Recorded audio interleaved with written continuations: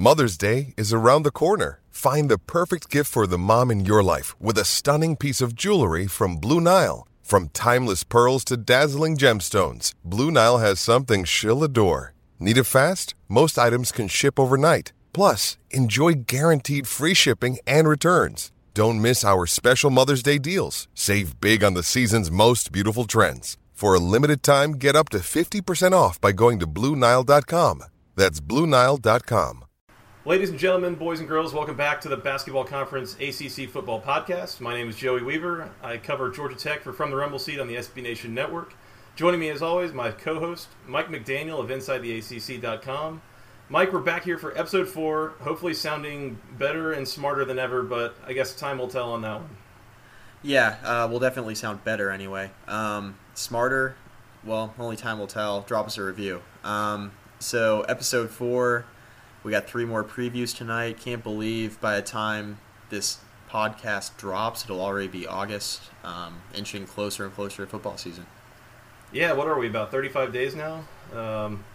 Yeah, if you listen to this podcast and you kind of think that maybe we don't sound all that smart, don't be afraid to @ us on Twitter. I am at FTRSJoey. He is at Mike McDaniel ACC, and we are at BC Podcast ACC. But Mike, like you said, we are inching close to the season. It's about time to get that started.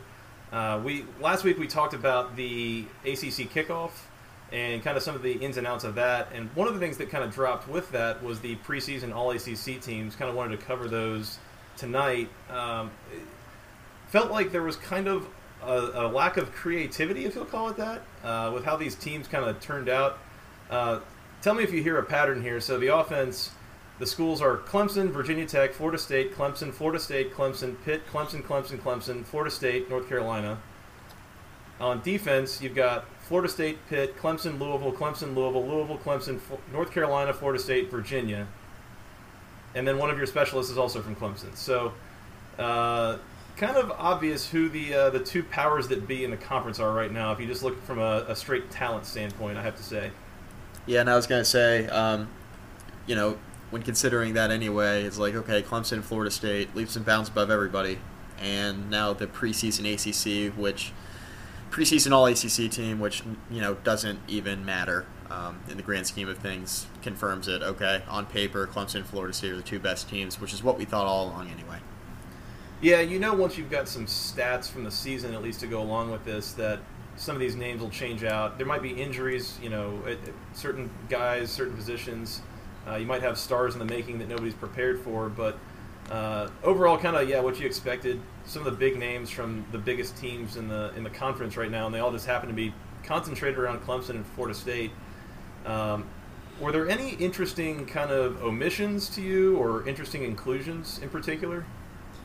Well, I think starting out looking at one player in particular from Virginia Tech, Kenny Canham, the defensive end. Now, it's not a huge surprise that he's not on the list necessarily just because he had kind of a down year last year, but if you looked at what he did in the 2 seasons prior, he was one of the best defensive ends in the ACC. He was pretty underrated just due to the fact that Daddy Nicholas was playing on the same defensive line as he was, and he was getting all the accolades and getting all the recognition for Virginia Tech. So Kenny Canham is one guy at defensive end that if Virginia Tech's going to have a good season, he's going to have to play extremely well on the defensive line.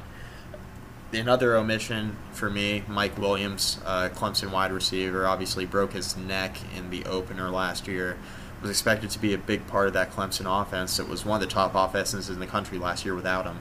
So I think he can bounce back and have a big year. And then there's one additional guy, Joey, that I know you're going to talk to here in a second that we kind of referred to before we came on. So I'll let you talk about him real quick. Yeah, one quick note about the guys that you mentioned. Both were pretty close to being that selection. Mike Williams, the number 4 wide receiver, only 3 of them were selected. And Kenny Canham, the number 4 defensive end, only 2 of which were selected. So not too far out of the running for what this was. But like you said, there's a guy that I do want to talk about, and that's James Conner, a guy that was the ACC Player of the Year 2 years ago. Last year, we mentioned last week, torn ACL, as well as a cancer diagnosis.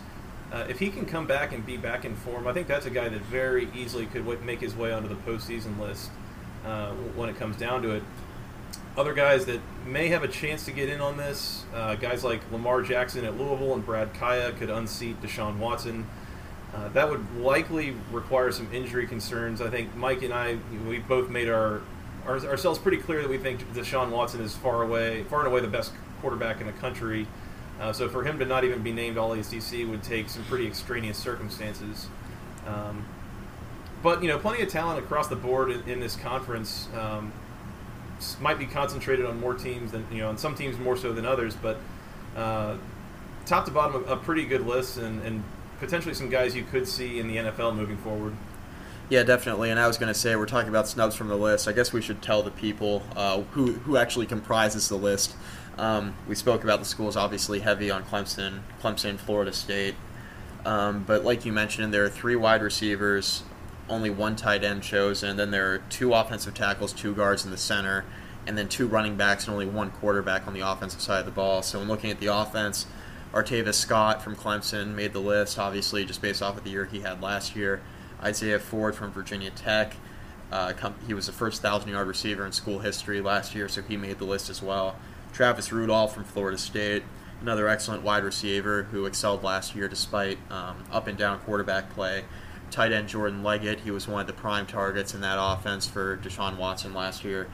Offensive line comprised of Roderick Johnson from Florida State, the excellent offensive tackle that was guarding the blind side of both Everett Golson and Sean McGuire last season. Mitch Hyatt, a sophomore out of Clemson, had an excellent freshman campaign for the Tigers last year.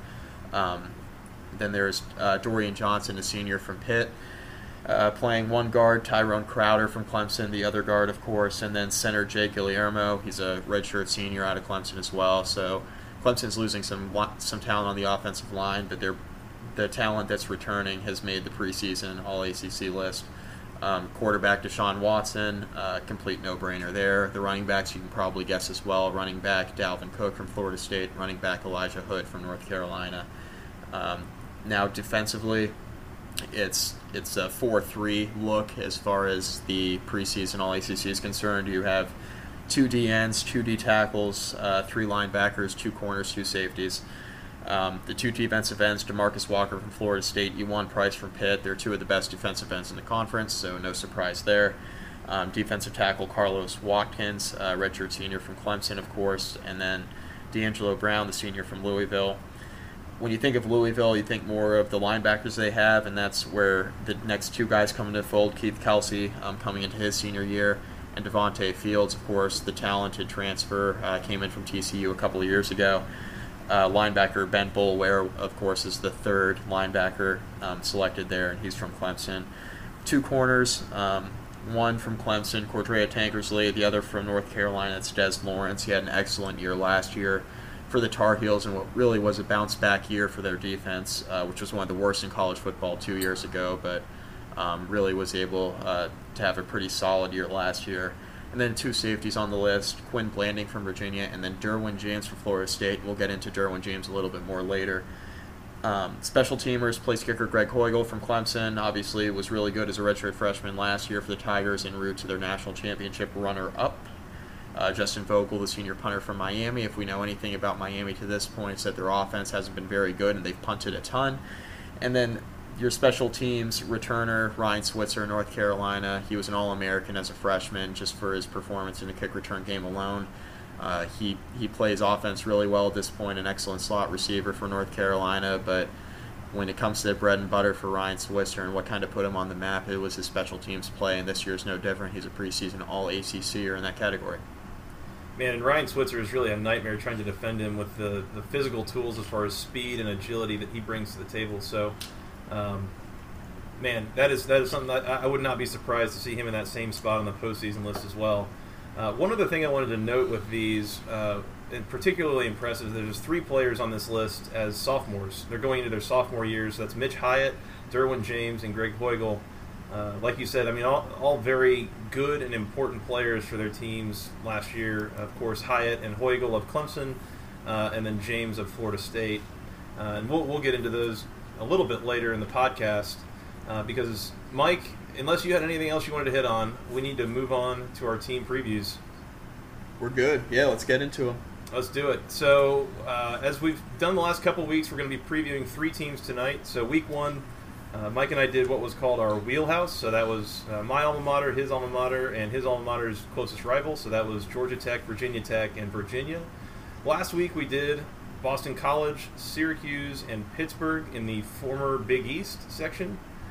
And tonight, we are headed into the heart of the order here, hitting some of the big-time programs in this conference. We are going into the Blue Bloods, we'll call it, and that is Clemson, Florida State, and Miami. And 3 of probably some of the most talented teams in the conference, if not the 3 most talented teams in the conference. Obviously, Clemson, Florida State, the 2 real heavyweights on the national scene.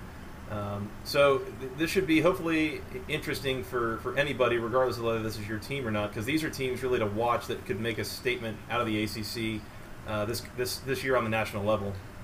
Yeah, definitely. So if you're looking for 2 teams that are going to be national championship contenders, look no further than 2 of the teams we'll be talking about tonight in Florida State and Clemson. And then when talking about Miami as well, Miami's not necessarily, in my opinion, going to be a national championship level team this year. But it's a team that bears watching just because Al Golden's been replaced by Mark Richt, coming back to his alma mater from Georgia, where he had great levels of success there. And it's going to be interesting to see what he does at his alma mater at a program that's really struggled the last 5 or 6 years. So kind of getting back into the swing of things in Miami, getting back to playing football, how they used to play football in the 90s and the early 2000s when they were really a national power. So it's going to be interesting to see if they start heading back down that path. Yeah, I thought Miami got really lucky to be able to make this hire when they did. It was kind of one of these things where the stars aligned of their alumnus, Mark Richt, gets released by Georgia in what seemed like a very questionable move to a lot of folks around the country. And it turns out he's just right there for the taking. And so Richt gets to come down and coach Miami. That seems like a great hire. It's going to be interesting to see what he does down there, because I think some of the problems that he faced at Georgia as far as inconsistency and some discipline, things like that, things that don't really immediately seem to get better by going to Miami. This is a program that should be roughly as talented, but maybe not quite as talented. The competition should be pretty similar. So it's going to be interesting to see just kind of what this ends up being as a hire, 5 years down the line. Are we seeing some of the same just kind of defeats where they shouldn't be happening, and discipline issues and seemingly underperforming teams, or is this really the guy that brings you back to the U of the late 90s, early 2000s that was really a dominant program on the national stage? Yeah, we're talking, Jimmy Johnson, Butch Davis, Larry Coker, those days. They seem so far removed, but as a college football fan, you think about it, it feels like it was just yesterday when Miami was real prominent and a team that every week you were looking at to see if they would get one step closer towards a national championship. And that same sort of vibe hasn't been there seemingly for the last 5 years at least, and really the last 10 years. It's really getting to a point now we're just getting further and further removed from where Miami had success. So landing a guy like Mark Richt, who's always been a good recruiter in the SEC, he should do just as well, if not better, in the ACC, because the level of competition, while still high, there's not necessarily as many really, really talented teams that recruit to that talent level. You look at LSU, you look at Alabama, Auburn of recent years.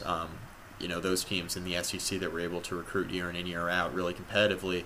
Interested to see if Mark Richt can kind of take the momentum he took from Georgia and all the recruiting that he did there and kind of bring it to Miami, where they've already had success recruiting despite not having the best talent there, the best talent level there as far as coaching staff and so on and so forth. I mean, Al Golden really struggled to kind of gain any sort of consistent success there, but they were still able to recruit because it's the U.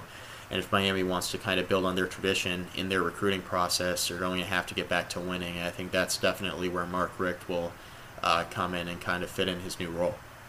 And still plenty of talent right there in that backyard of that South Florida, high school football scene. So something that you figure Richt, with a history of recruiting well to Georgia, you figure that he's going to be able to take advantage of that. But we'll have to see kind of where things end up there. I thought he made a couple of kind of curious coordinator hires, we'll say. His offensive coordinator is going to be Thomas Brown, who was a running back for Richt at Georgia not long ago. He graduated in 2008 and has since coached running backs at Chattanooga, Marshall, Wisconsin, and then Georgia over the last 4 years. It seems like, I guess, Brown is going to kind of be the figurehead over the offense, but in reality, he's going to be running Richt's offense. Mark Richt is going to be calling the plays, and you figure that sets up pretty well for offense. This is a guy that knows offense. It kind of made his name for himself as an offensive coordinator at Florida State. So I think with Richt at the helms, they're in good shape. Their defensive coordinator is Manny Diaz, and he's going to be tasked with taking this unit and elevating them from a point where they've kind of underperformed what talent they do have there. They have the talent to compete with a lot of the, pretty much any defense on the national stage, except for maybe like an Alabama or something. But the results just haven't been there. And so Manny Diaz, formerly of Texas, among several other stops, Mike, do you have any faith that he's the guy to really take this defense to the next level and help to make Miami dangerous on that side of the ball? Well, you got to hope so, right? They were 105th nationally last year in tackles for loss, and that was 12th in the ACC. So their defense obviously had trouble not only getting teams knocked down in the backfield, but sustaining any sort of consistent success. And when looking at how poorly the offensive line performed, having to punt as much as they did last year, now you have a punter on the preseason All-ACC list, your defense needs to perform. So do I have faith in Manny Diaz? I mean, it's going to be a different-looking defense. They ran the 3-4 scheme last year, and now they're moving to a 4-3. That's a big change, obviously.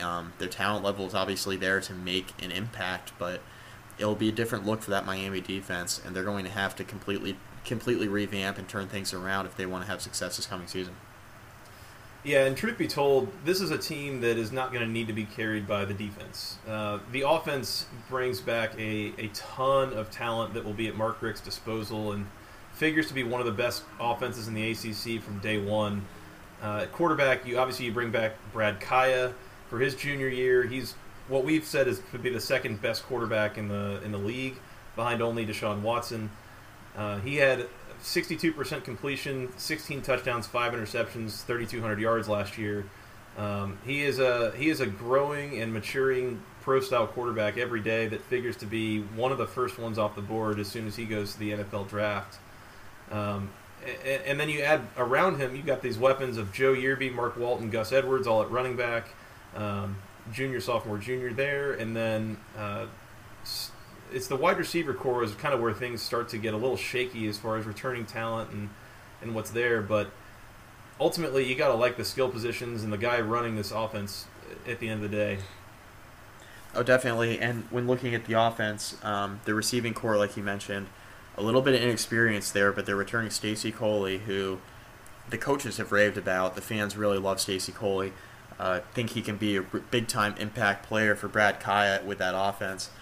They also are bringing Amon Richards, who's a freshman they're really high on, was one of the top recruits in their class, 4-star according to 24/7 Sports, and also Sam Bruce, another 4-star according to 24/7 that I think can make an immediate impact. Now, Sam Bruce at 5'8" is more of a slot guy, but he can absolutely fly, a lightning rod, really one of the fastest receivers in the entire recruiting class, and not only for Mark Richt, but in the entire country. I mean, when Sam Bruce actually, when he signed on to Miami and actually committed, I remember watching on National Signing Day, they were just talking about how fast he really was, and at 5'8", he could definitely make an impact in the ACC. They have Braxton Berrios also. He's a junior, made a limited impact last year, but I think when looking at Miami, you have a lot of young talent on that offense, and that's without mentioning Lawrence Cager, who is another guy they were really high on last year. He made a little bit of an impact, but I think he's definitely going to step into a much bigger role here this coming season. So despite Miami not returning a lot of talent at the receiver position that maybe has made an impact already, they do have the talent there, a lot of young talent for Brad Kaya to work with, and when looking at this offense with Joe Yearby in the backfield playing running back. You got Brad Kaya, a very good quarterback at the position, who really doesn't make a lot of mistakes despite being under pressure. It really just comes down to offensive line play, and that's where they've struggled the last couple of years, is keeping Brad Kaya upright. If they do that, the offensive line can improve. I definitely think Miami, this could be the year that they can reach their potential as one of the top offenses in the conference. They've had the talent to be there the last few years. It just hasn't happened, just based on the offensive line play sputtering at times. So you keep Brad Kaya upright, you get the ball to your skill position players, you build a consistent run game with Joe Yearby, and without a doubt, they have the talent to be one of the top offenses in the ACC. And the good news there is that the offensive line does bring a ton of consistency from last year into this year, only losing 2 starts from guard Joe Brown. But other than that, you bring back pretty much everybody else. So the continuity there should be a big help. Identity-wise, I'm kind of curious to see what we end up seeing from Miami, because in the last few years at Georgia, that Bulldogs offense has been a lot more of like a pro-style kind of set, a lean on the running backs, and there's been a ton of running back talent there. But they've struggled a little bit with quarterback play since Aaron Murray's departure a few years back. So now with a pretty top-notch quarterback once again, I wonder if we don't start to see a lot more 3 and 4 receiver sets, and that kind of changes the whole complexion of the offense to where Yearby and Walton and guys like that should be finding themselves in space a little more, and maybe can create some more big plays. As you said, there's a ton of talent kind of on the outside, not a ton of proven guys, especially that can play those X and Z receiver roles, but plenty of talent to work with. Obviously there for Mark Richt on that offense, and I expect them to be one of the very best units in the entire conference. Defensively, again, I don't know that they need to be. I think that they just need to be serviceable, and in that case, Miami can kind of be able to contend for the Coastal Division. In the front 7, you bring back 4 of your top 7 defensive linemen and linebackers. It's in the secondary. There's still plenty of continuity. 2 of the top 3 safeties and the top corner, Cornelder, all return. So bringing back a whole bunch of starters. This unit wasn't great last year, and any sort of improvement here figures to really play nicely for Miami's end result. Yeah, so they were 69th nationally in total defense last year, but it was kind of a surprise that Artie Burns decided to turn pro. They had the potential at defensive back to not only return Cornelder, but have Artie Burns to that unit as well. So it's a big loss that he decided to go to the NFL when he did, because that was a little bit unexpected. Ended up being drafted about where he was expected to, so ended up working out for him in the end. But like you mentioned, they're returning a good bit of talent on their defense from last year, which is good. I mean, another year of continuity despite not being the best defense in the conference, or not even one of the more mediocre defenses in the entire country. At least you're bringing back continuity, and that's definitely huge. We saw what happened with North Carolina last year. North Carolina 2 years ago was one of the worst defenses in the conference. Last year, they kind of bounced back and get back into the fold with a lot of players that they had from the year prior. So despite the fact that maybe they didn't statistically perform up to their level of talent last year, it doesn't mean that under a new coaching staff they can't perform to their capability. So it's really good to have continuity back on that defense. It's really good that Jermaine Grace is returning for them, right? So he had 79 tackles last year, led the team in that regard. He's going to anchor that linebacking core that's returning all 3 starters. Darian Owens and Shaquille Quarterman return from that unit as well. I'm sorry, Shaquille Quarterman's a freshman, but they're bringing back Charles Perry, who played a good bit for Miami also last year. Like I said, they're moving from the 3-4 to the 4-3, so that means that linebacking play is going to be even more crucial than it was before. You're playing with one more down lineman on the defensive line. I think the defensive line play is going to be paramount for them. As long as they get enough pressure on these quarterbacks in the ACC, I think they'll be okay. Like you mentioned, Joey, they're not going to have to be one of the best defenses in the conference. They just need to be serviceable enough to get the job done. In the offense, if they perform to their capability offensively, just be mediocre enough on defense, Miami's definitely going to be a team that can compete for the Coastal Crown. The Hurricanes just need to improve a little bit across the board in that defensive unit. Linemen need to play a little bit better, the linebackers, and the secondary, which is, outside of Cornelder, a unit that's a little bit a little bit young. You got Sheldrick Redwine, a sophomore, Jamal Carter moving into his senior year, but behind him there's not a lot of experience. Jaquan Johnson, who's a sophomore, Robert Nobles, another safety, he's a freshman, playing behind Rayshawn Jenkins, a senior. So they have a secondary that has some experience, but they also got some young guys in the mix as well. So it's going to be interesting to watch that secondary and see how they develop, especially if that defensive line can't get a ton of pressure on the quarterback. You leave a lot of guys in that secondary on an island. It's going to be interesting to see how Miami performs in the back end of that defense. So, like you mentioned, Joey, as long as they're able to get enough pressure on the quarterback, play well enough to get the offensive ball back, get the ball back in Brad Kaya's hands, I think Miami will be fine. They'll definitely be good enough to contend in the Coastal Division anyway. So that'll be an improvement from last season. The big thing that I kind of want to see improve from this defense that's kind of surprising to me of how bad it was their sack rate. This was not a very good defense at pressuring the quarterback, especially when you start looking at how much talent they have.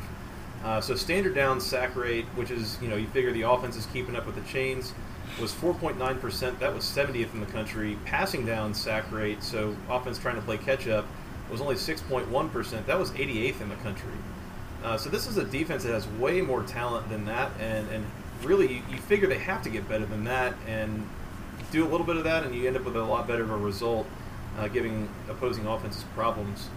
But you mentioned, Mike, that a couple things just kind of have to happen for them to contend in the ACC, and part of that will also lean on their schedule.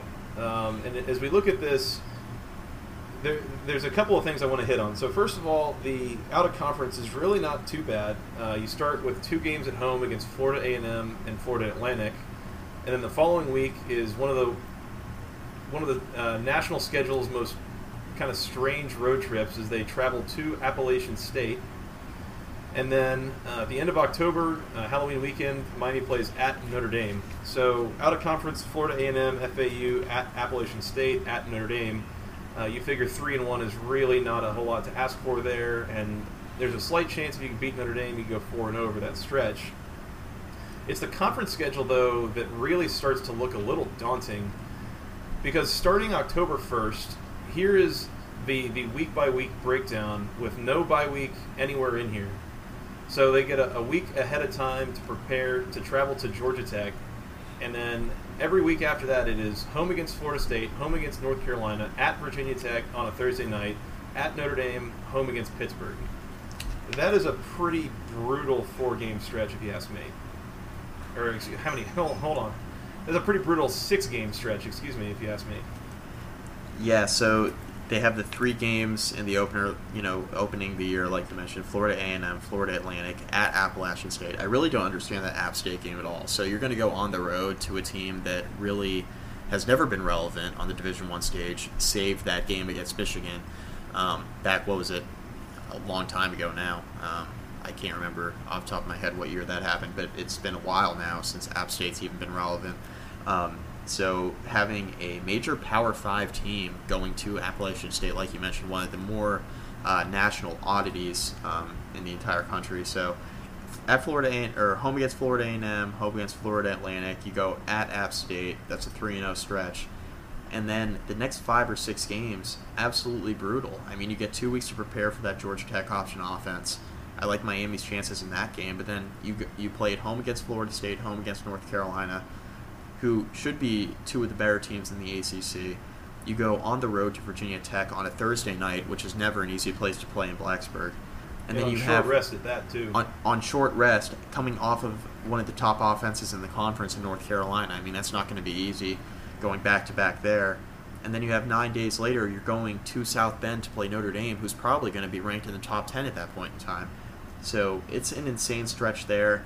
And once you get through that, it gets a little bit easier, but you have a home game against Pitt, which definitely won't be easy with that Pittsburgh defense. You go on the road to Virginia, like their chances. On the road, NC State. That's a sneaky game just because you're kind of at the back half of the season. You kind of need a breather by that point in time. You're playing an NC State squad that you probably should beat, but they'll definitely be pesky on the road there. And then you finish out the season at home against Duke. It's just really a tough schedule for Miami, even though when you scratch the surface there through the first month of the year, they're probably going to be 3-0.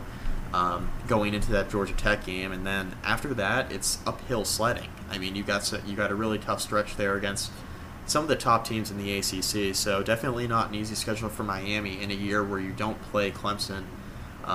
When you don't play Clemson, I mean, you still draw Florida State, but you don't draw probably the top team in the conference with the Tigers. So a very interesting schedule. It's a bad year to get Notre Dame and have it be your turn in the rotation. And not only do you get Notre Dame, but you get them in South Bend. So not an easy year, even though you don't play Clemson. Yeah, I look for some losses on this schedule. I start with Florida State. That's a game that eventually Miami will definitely be able to compete in if the coaching staff is recruiting kind of as we expect them to. But in Game 5, early October of year 1, I don't see that happening. At Notre Dame, like we said, brutal road trip. That's a really good team to go play. I think you're very lucky if you can manage to win that one. I think the game at home against Pittsburgh, I just somehow like Pat Narduzzi's defense in that game. My question is whether Miami can score enough to where the Pitt offense might struggle to keep up. But I think that's a game that Pittsburgh will win. And then I look at the trio of Georgia Tech on the road, North Carolina at home, at Virginia Tech. I think you lose at least one more of those. Record-wise, I think I'm looking at 8-4 this year for Miami, and that might be near the best case that they can expect. Yeah, so as you were discussing that there, I was taking a look at their schedule to kind of talk myself into the record I'm going to predict here.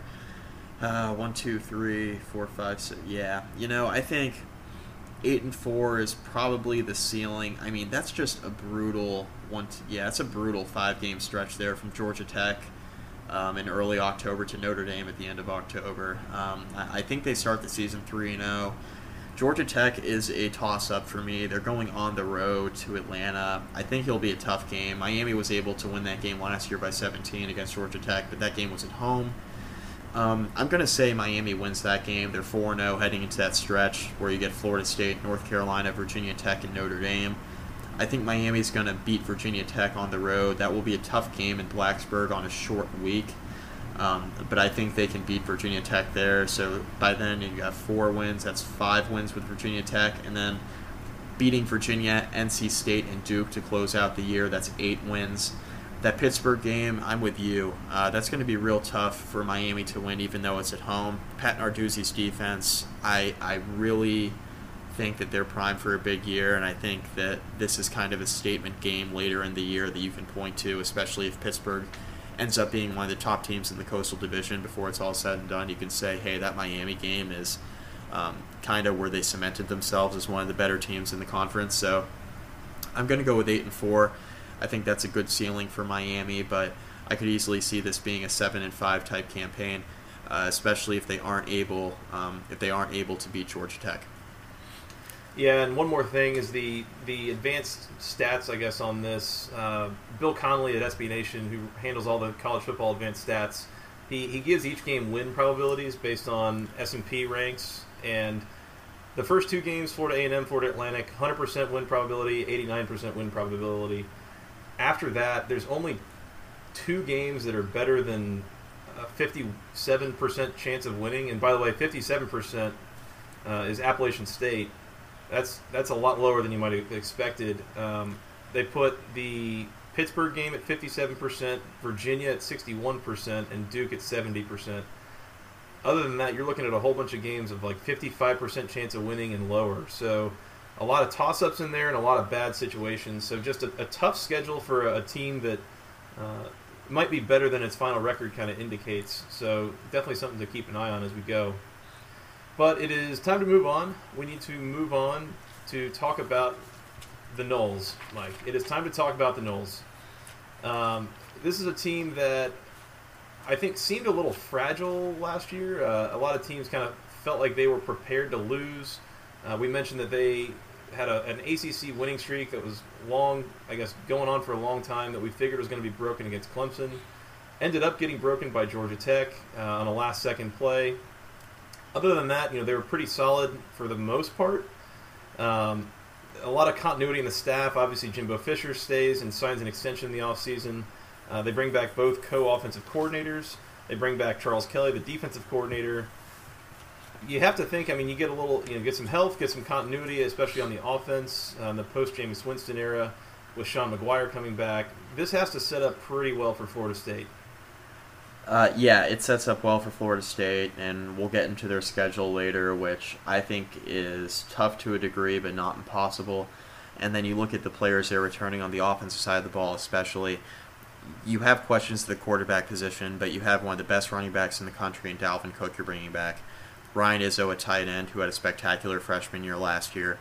And then you have a ton of receiver depth. Bobo Wilson, Auden Tate also, Kermit Whitfield, and Travis Rudolph. That's as talented a receiver core as you'll find in the ACC. You're returning a lot of preseason All-ACC players on the offensive line. You got Roderick Johnson. You got guys who have a ton of experience as well. Kareem Ari is one. Alex Aberle had a really good freshman campaign last year. Wilson Bell stepping in as a junior. Derek Kelly is a sophomore. They have a lot of talent returning on offense. Defensively, you got DeMarcus Walker, who's one of the top defensive ends in the conference. You have Derek Nandi, you have Josh Sweat, who was one of the more highly touted recruits in all of Virginia, and then was one of the more highly touted defensive end recruits in the country 2 years ago. Had a pretty solid freshman campaign last year. He was in the rotation a little bit more quickly than some would have expected. He's now going to be in more of a full-time role in that defense. You got Roderick Hoskins at linebacker, Matt Thomas as well. The cornerbacks, even though you don't return Jalen Ramsey, you do have some talent there on that side of the ball. You have senior Marquez White, who's probably going to anchor that unit. And then back in the secondary, you have Derwin James, Nate Andrews, Trey Marshall. They're three guys that are really going to anchor that secondary. Derwin James had a minor foot issue that was kind of announced earlier this week that he underwent a minor procedure. He's expected to be ready for the opener against Ole Miss. Obviously giving you pause just kind of 4 or 5 weeks before the opener, though, that you have foot surgery. So we're going to have to monitor Derwin James here in the next few weeks as we go along. But they're expecting him to be back for the opener. Nothing that really has the coaching staff that nervous about, but it's definitely something worth watching. So this is a team with all the talent in the world, and really it's just going to end up, the one question that they're going to have to answer is what's going to go on at the quarterback position. You got DeAndre Francois, Malik Henry, Sean McGuire. A lot of questions right there in that specific position, which is one of the more important positions in all of college football. You have to have a good quarterback. Yeah, Mike, I actually just had some breaking news just came down, actually. Florida State's really talented. Surprise. Yeah, this is something that maybe is old news a little bit. I think it's pretty fair to say that Clemson and Florida State right now are just on another plane as far as top-to-bottom talent on the roster, especially since Jimbo Fisher has taken over for Bobby Bowden. This team has recruited as well as anybody in the country. There is no shortage of talent, especially at the skill positions on offense as well as on defense. So, like you mentioned, the quarterback situation sets up to be kind of an up-in-the-air one where you have the senior Sean McGuire coming back, but then DeAndre Francois and Malik Henry, a pair of very talented freshmen. DeAndre Francois in particular was a redshirt, sat out last year, but may see some dual time, I guess, with McGuire. Is that something that you would expect or be surprised by at all? No, I think that split time is something that we've been used to seeing the last couple of years since Jameis Winston left town. You see Sean McGuire and Everett Golson battling it out. I think it's interesting that Sean McGuire, for all the chances he's had to really gain that quarterback position and kind of lock it down, he hasn't been able to do so. And I think the reason why is because he's had interception issues, he's had trouble reading defenses, he doesn't have the strongest arm in the world. But he's going to be a senior, a guy that's been around the block, has seen everything thrown at him, especially within ACC play. His guy Jimbo Fisher's going to turn to for senior leadership, and Jimbo Fisher's high enough on him that he's going to give him yet another opportunity to win the starting quarterback job. But I think the problem with Sean McGuire is he's not as flashy as some of his competitors, and I think that does hurt him more than Jimbo Fisher leads us to believe. Jimbo Fisher likes Sean McGuire, but he doesn't like him enough to actually name him the starting quarterback right now. So I think it's going to be definitely pushing towards an open competition in camp. Looking at Malik Henry, if he wasn't a true freshman, I'd say he'd have a great shot, but DeAndre Francois being a redshirt freshman, you have nothing to lose. He's going to start losing eligibility anyway. He's a guy that's as talented as any young quarterback in the entire conference. And if he performs well enough in camp, we should expect to see him in the Ole Miss game. But I think because it's Ole Miss in the opener, I think Sean McGuire is the guy you'll probably see under center. But I think DeAndre Francois will definitely push for playing time, even if Sean McGuire plays well in that Ole Miss game. He's too talented a player sitting behind him. And there's going to be points here in the season, just based on the track record, where Sean McGuire will struggle a little bit. We'll have trouble reading defenses. There will be some cheers, some roars, and some whispers from that crowd down in Tallahassee. They're going to really want to see DeAndre Francois perform. So I think it's sooner rather than later when we see DeAndre Francois. But I think because they're facing Ole Miss in the opener, it's likely that they'll split snaps at least on the start. Yeah, and something that I've seen several times at Georgia Tech, at Louisville, at several programs around the country is when there is a pretty obvious changing of the guard coming up at quarterback, where obviously Sean McGuire, a senior, this is his last year. DeAndre Francois, a redshirt freshman, it's about to be his team to take over. When these things are coming, I would not be surprised at all to see Jimbo Fisher give Francois a drive or two each game, kind of as competition allows. That was something we saw at Georgia Tech a few years ago with Tevin Washington. His senior year, Vad Lee was a freshman, and Washington would come in, play the first two drives of the game. Lee would come in, play the next two drives, and from there, Paul Johnson would kind of make a decision based on the hot hand. Maybe can't go with that in this offense and with this kind of team and talent, but still might see Francois in some limited action even early on in the season, even if not named the starter. But I think the guy that we really need to highlight on this offense is as a guy that has some legitimate Heisman aspirations, especially if this team can win this division, win the conference, and that's Dalvin Cook, the dynamic running back. We've seen some pretty incredible things out of him his first couple years in school. Last year, 231 carries for 1,683 yards and 19 touchdowns, only 3 fumbles, 7.3 yards per carry. Dalvin Cook is one of the best running backs in the country easily, and perhaps the single best amongst a class of running backs that is absolutely loaded right now on the national level. And I was going to say, with Dalvin Cook last year, that was with a really bad hamstring. I mean, he just wasn't healthy for most of the season. And the fact that he was still able to put up those numbers really is a testament to his talent level. What we saw of Dalvin Cook last year was, even with that bad hamstring, it was a lot of runs out of sheer will, especially towards the end of the runs where, he really didn't have much left to give there with that hamstring hampering him. Especially you saw, some breaks down the sideline where with Dalvin Cook's speed, if he gets in the secondary, watch out. He usually turns it up the field and nobody's going to catch him. But you saw even with a bad hamstring, he was still able to outrun a lot of some of the top defenders in the ACC, which is really scary, especially now that Dalvin Cook's going to be healthy for a full season. So, I expect a lot out of Dalvin Cook. Like you said, one of the top running backs in the entire country, a dark horse for the Heisman Trophy for sure. In a year where Christian McCaffrey and Deshaun Watson, and rightfully so, will be getting a lot of the hype, I think Dalvin Cook will have his say, especially if he has another big year for the Seminoles, and especially if he stays healthy. Yeah, recent Heisman odds that we've seen, if you're the type of person that likes to get involved with these gambling-esque topics, Dalvin Cook at 12-1 to win the Heisman as of about a month ago. I think that should still be about the same.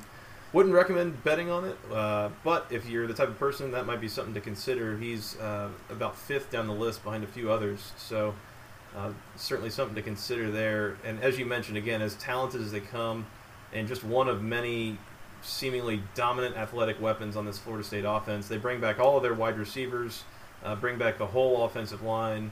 This unit sets up to be absolutely dominant this year, maybe similar to what we saw under Jameis Winston, as long as they can figure out that quarterback situation. So we'll see. As far as the defense, as you mentioned earlier, they bring back a lot of talent. They're missing a few starters from the front seven, but bring back some pretty key backups and guys that do a lot for that defense.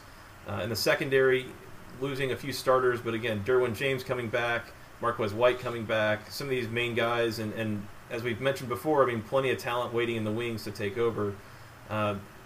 Defensively, this unit should be able to hang with most teams in the country. Yeah, and I mean that's what we were kind of expecting out of Florida State anyway. Is defense that would hopefully just compete at a level where they can be one of the top 3 or 4 defenses in the conference and kind of ride that offense behind Dalvin Cook. So a big year out of Dalvin Cook offensively, good enough quarterback play, and a solid defense, and they should find themselves right in the mix in the ACC, setting up for a huge showdown with Clemson later in the year. Yeah, if there's a concern on the defense, it's probably in the depth in the front seven. They've lost several depth guys who were kind of some subs at times, but for the most part, I mean, if that's the biggest problem that you've got, you're doing all right, especially as a defense as talented as they are. So I expect this to be one of the better units in the country. But as we mentioned before, as you look at the schedule, this does not set up a whole lot easier than Miami's does. So again, we'll start with the out-of-conference. So first game of the year is against Ole Miss. That's in Orlando. And Mike, what did you say the title of this kickoff game was?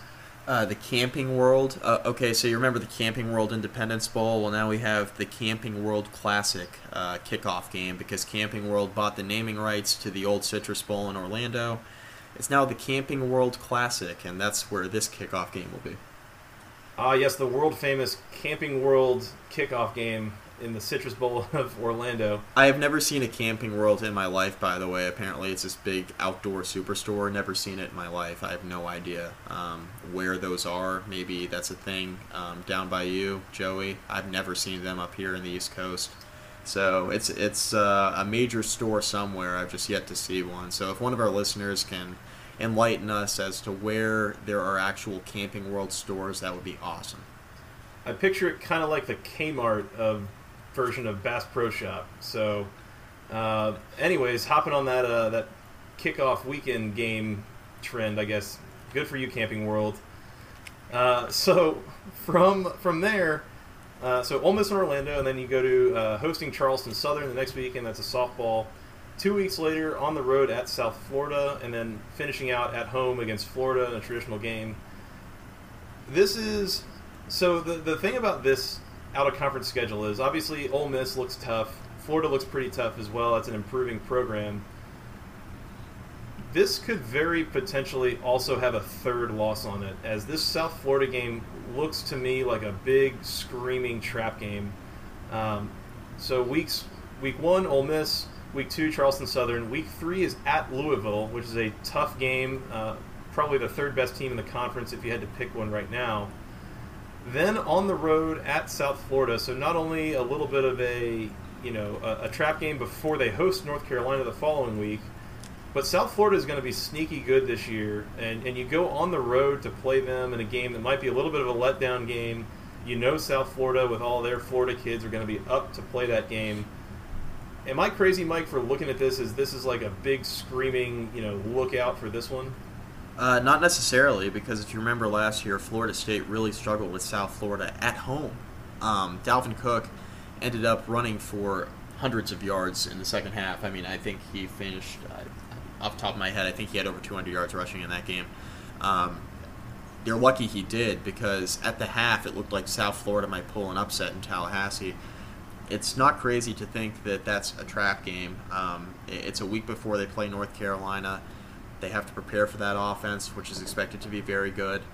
It's not out of the realm of possibility to see Florida State drop a game on the road at South Florida. I think that'll be one of the tougher games on their schedule, actually, and one that's going to fly under the radar because it's not a game against Clemson or Ole Miss, which is really the two games that are being hyped most on Florida State's schedule heading into the year. Yeah, and I think that as I look at this schedule more, I think that a lot of the outcome is going to be dictated by how quickly they can settle the quarterback situation. You've got tough games starting out against defenses like Ole Miss and Louisville. Ole Miss losing a lot of talent, but still plenty left there. Louisville, a dangerous defense as well. Got a score with North Carolina, and then you travel to Miami. Home against Wake Forest, home against Clemson in the big marquee game of the season for the conference. At NC State, home against Boston College. At Syracuse, finish out home against Florida. So there are some landmines here. The Clemson game, I think this is the year that Florida State gets this one back. But that is completely hinging on shoring up that quarterback situation, because if that offense is not firing, at full capacity, Clemson's going to win that football game. So as I look at this schedule, I'm looking at it, and as good as Florida State looks to be, and as complete as they look to be on defense and on offense, and as much talent as they have, I'm kind of thinking this might end up somewhere around 9-3. You look at that Ole Miss loss potentially. I think at Louisville is very tough if they haven't shored up the quarterback situation. I think it's very possible you lose that game at South Florida. Clemson's very losable.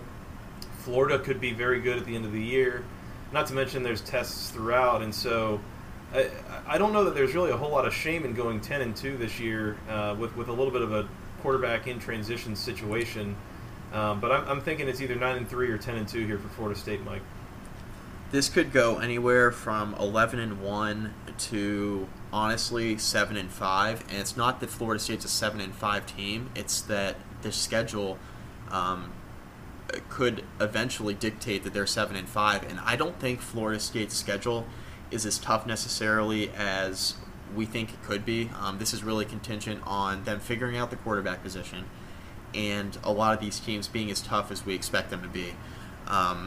You talk about Ole Miss; they're losing a ton of talent. They still have Chad Kelly at quarterback. I think Florida State wins that opener against Ole Miss. Because I think even with Sean McGuire at quarterback, if you're a Florida State fan listening to this podcast, you're not really sure that Sean McGuire's the guy. I mean, yes, I get it, but you have Dalvin Cook in the backfield, and I think that'll be enough to figure things out against Ole Miss in that opener. Ole Miss is losing a ton of talent on defense. They've had a tumultuous offseason with the questions about recruiting violations and everything else that kind of Hugh Freeze has brought upon that program.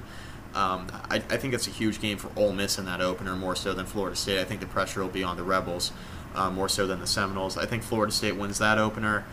I think they win against Charleston Southern the following week. That Louisville game on the road is tough, especially if they don't have the quarterback position figured out, like you mentioned, Joey. But I think Florida State wins that game on the road at Louisville. I think they beat South Florida the following week as well. I think the toughest test that they could actually end up facing in the first month and a half of the season is that game against North Carolina at home. I think North Carolina's offense is going to be so potent because I believe Mitch Trubisky has a chance to be one of the top 3 or 4 quarterbacks in the conference before it's all said and done, and we know what company that entails. So Mitch Trubisky could have a big year for the Tar Heels. Despite that game being at home for Florida State, I do think that that's actually the trap game. I think South Florida is a good candidate, but I think having North Carolina the week before a huge rivalry game on the road against Miami could be the game to watch for as far as losses go if Florida State's able to get by Ole Miss. But I do think Florida State has a chance to beat North Carolina. I think they can beat Miami. I think the loss is going to be to Clemson. And that game against Florida at the end of the year, Florida has been a team that was really good last year before Will Grier got suspended for the steroid issue. They ended up with Treon Harris at quarterback. That was really up and down. So Florida State's going to be breaking in a new quarterback as well this year. But I think that the Gators are in a position to be really good for a long time. Jim McElwain has a program going in the right direction. I'm going to go with 10-2 for Florida State. I think the 2 losses will be at home against Clemson and then at home against Florida. It's kind of crazy to imagine them losing both of those games at home, especially when you consider some of the teams in the first block of their schedule there. But I think they win those games on the road at Louisville, at South Florida, and I think they do beat North Carolina, although that could be an extremely high-scoring game. So I have Florida State at 10-2, but like I mentioned, it could be anywhere from 11-1 to 7-5. I mean, it's not inconceivable to see them dropping 3 out of their first 4 games, as talented as Florida State is, because they have 2 out of those first 4 on the road, and you're playing Ole Miss at a neutral site where really anything can happen. So I'll put Florida State at 10-2. And it could really be anywhere in between. Yeah, absolutely. Like you mentioned, I mean, those first 3 games, or 3 of those first 4 games, could conceivably be losses, and it's crazy to think that Florida State could conceivably be a 5-loss team with as much talent as there is on the roster. But this is a very tough schedule. Before we move on, the last thing I want to mention here is, again, we talk about these advanced stats. You look at projected margins and win probabilities and such. There are 4 games where the projected margin is 6 points or less. So that's the Ole Miss game, the Louisville game, the Miami game, and the Clemson game. And 3 of those, Ole Miss, Louisville, and Clemson, a maximum of 1.7 points is the margin. So A lot of games that kind of figure to be toss-ups for Florida State this year, and you kind of got to hope, if you're a Seminoles fan, that they kind of come up heads for you and your team ends up winning. But Mike, we need to move on. We got to get to our last team, which is the team, if you will. They are the returning national runners-up. They have the returning Heisman runner-up. They have all sorts of talent coming back. They are set up to be every bit as good in 2016 as they were in 2015. The schedule looks to cooperate. This might be a really good year for Clemson once again. I'm going to have a hard time finding anybody else in the country that is quite as set up to make a playoff run. I agree with you. Returning Deshaun Watson, a healthy Deshaun Watson, is huge. We talked at the beginning of last year on other mediums, Joey, about how Deshaun Watson, if healthy, had the potential to be one of the best quarterbacks in the country. And last year he was healthy. It stayed true to our point that he had that much talent. Deshaun Watson's a big-time player for Clemson, and he's primed for another big year, especially if he stays healthy again for a second year in a row. Offensively, I mean, what aren't they returning? They're returning one of the better running backs in the conference in Wayne Gallman. They have a receiving core that's only going to get better. You have Artavis Scott, of course, returning, Ray McLeod, who had a big year last year, and you're going to return Mike Williams, who was expected to play a major role and be a major piece of that offense last year. He ended up fracturing a bone in his neck in the opening game. The fact that they're going to have him back is huge. He's a big 6'4" target, really revolutionizes that offense. You have Hunter Renfrow, who had a great freshman year last year. They have Deion Kane coming back as well, who plays kind of receiver, tight end, sort of hybrid in that offense. Tight end Jordan Leggett, he's coming into his senior year. Was one of the top tight ends in the country, not only in the conference but in the country last year, and he's coming in once again to make a statement and kind of prove that he's worthy of the preseason All-ACC honors that he received. The offensive line's returning a lot of talent. They're losing a couple guys up front, but they're returning Jay Guillermo, Tyrone Crowder. They're returning Mitch Hyde as well. Taylor Hearn's going to be a sophomore. He's expected to have a big year. And then Jake Frew Morgan. He's a 6'6", 280-pound sophomore expected to step in and play a major role. So offensively, Clemson is as good as ever. Defensively, they lost some talent, but they have a lot of talent returning, as well as some guys that they signed that I think can be primed for huge years if they see the field. The two that I'm referring to are true freshmen. Dexter Lawrence, a 6'5", 340-pound monster in the middle of that defensive line, and also Trey Lamar, one of the most athletic linebackers in the entire 2016 class. He's a 6'4" freshman, 240 pounds. He's going to be likely playing behind Kendall Joseph, who's a really talented sophomore for Clemson. So I'm sure they'll try to get these guys on the field in some capacity, but regardless, Clemson's got a lot of talent returning. Carlos Watkins, Ben Boulware, defensive tackle and linebacker respectively. You got Cordrea Tankersley, who's preseason all-ACC at the cornerback position.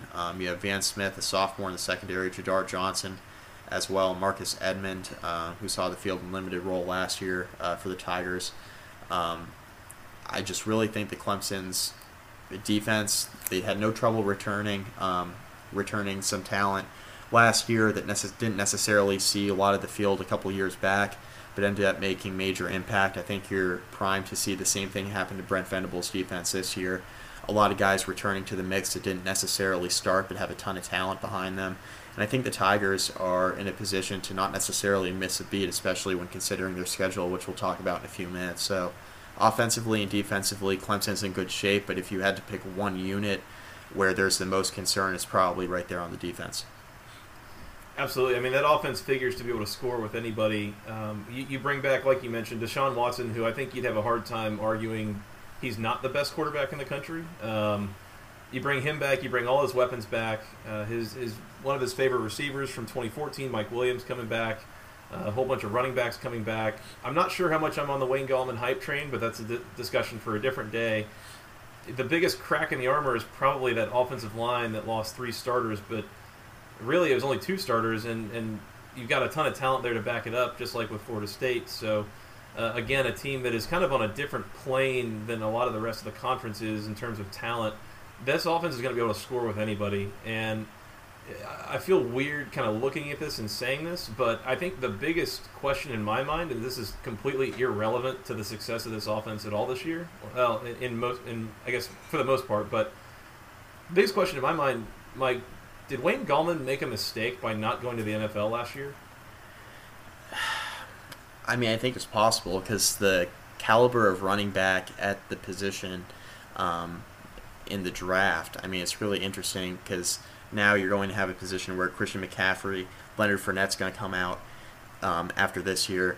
I mean, you did have to compete with a guy like Ezekiel Elliott at the running back position, but other than that, at running back, I mean, who else was there to really compete with in the NFL draft of this past April other than Zeke Elliott from Ohio State? So if you're Wayne Gallman, I think you did make a little bit of a mistake, especially when considering the year he had last year, 1,200 yards rushing. Didn't get all the hype because Deshaun Watson gained a lot of the attention, but Wayne Gallman was every bit as big a part of that offense as Deshaun Watson was last year and didn't get nearly the recognition that he may have deserved.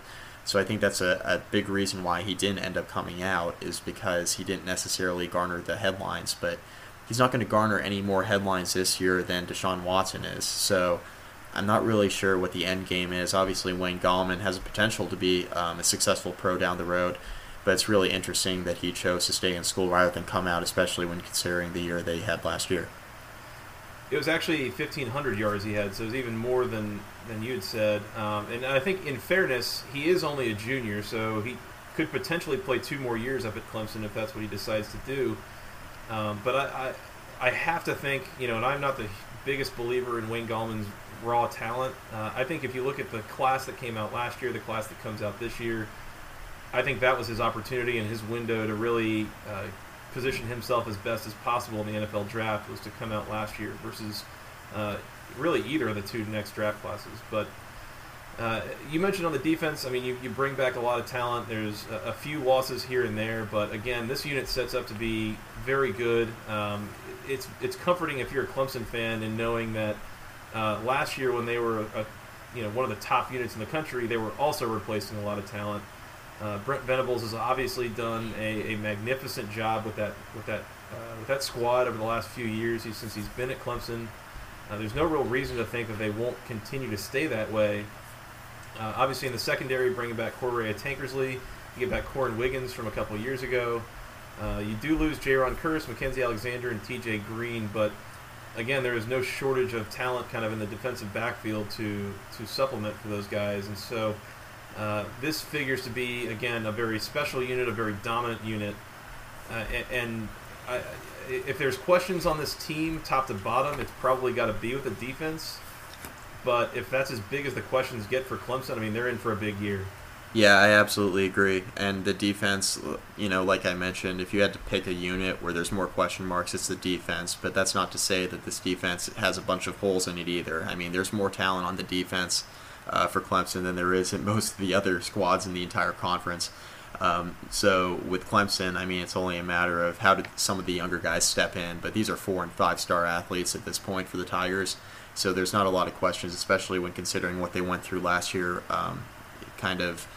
being able to replace the talent that they had 2 years ago that they had lost. So not a ton of question marks for Clemson. Really looking forward to see what Brent Venables has up his sleeve once again this year, especially when considering the talent they do bring back on that side of the ball. Well, in either way, I mean, it's not like they got to really run a gauntlet with this schedule either. We take a look at the schedule, look at the out-of-conference games. They start the opening weekend at Auburn, and then home against Troy, home against South Carolina State, and they finish at home against South Carolina. I think Auburn, obviously, far and away the most threatening of those, and I don't know really how threatening Auburn will be to Clemson. Pretty hard to say that they do anything more than anything less than 4-0, I should say, in that out-of-conference schedule. That is not a tough setup at all. No, definitely not, and especially when considering the struggles that Auburn has had, I think having your opening 3 games, I mean, despite going on the road, Auburn in the opener, the Tigers have not been nearly as good as they've been recently.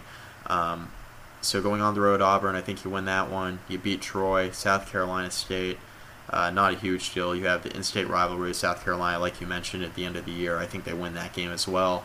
And I think there'll be a little bit of added hype behind it, just based off of Will Muschamp's comments last week that we kind of spoke about. So I'm really looking forward to seeing Clemson this year, not only within the conference, but they're out of conference schedule, and they got that South Carolina game circled at the end of the season, no doubt, like they do year in and year out. Absolutely, yeah. So you get through those first 3 weeks of the year out of conference, at Auburn, home against Troy, home against South Carolina State. From there, they go to their conference opener on the road on a Thursday night at Georgia Tech. They get a little bit of extra rest then, and they host Louisville. They travel to Boston College on a Friday night, home against NC State, at Florida State on 2 weeks rest for both teams, home against Syracuse, home against Pittsburgh, at Wake Forest, and then, of course, home against South Carolina to close out the season. And if you're looking for a game to really, be afraid of if you're a Clemson fan, it's pretty slim pickings outside of the Florida State game. I look at this schedule, and we talk about looking for losses on here. Outside of that trip to Florida State with both teams on 2 weeks rest, the only game that really seems kind of threatening here, I mean, I guess you could say Louisville, but that's a home game, and a team that didn't really have a real tough time with last year.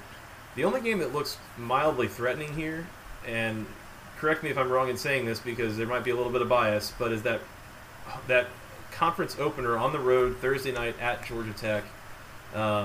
It's kind of short rest after the South Carolina State game. Not that that's going to be particularly taxing, but a short week on the road, Bobby Dodd Stadium at night, where we've seen weird things happen before. This series recently has not been as lopsided towards Clemson as a lot of people would imagine it has. Mike, am I crazy to think, am I biased to think that Georgia Tech might have some sort of chance in that game? Yeah, I think Clemson probably wins that game by a couple of touchdowns, but if you had to pick one game, especially on the road on their schedule outside of the obvious, which was the Florida State game, I think Georgia Tech is the game that you circle, just because it's going to be a Thursday night game. It is the opener of conference play for Clemson, and it's against an offense that you don't really see being conventionally run throughout college football.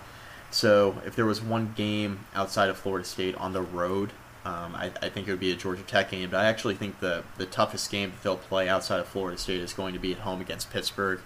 I'm really high on the Panthers this year. I know you are too, Joey. We spoke about it last week.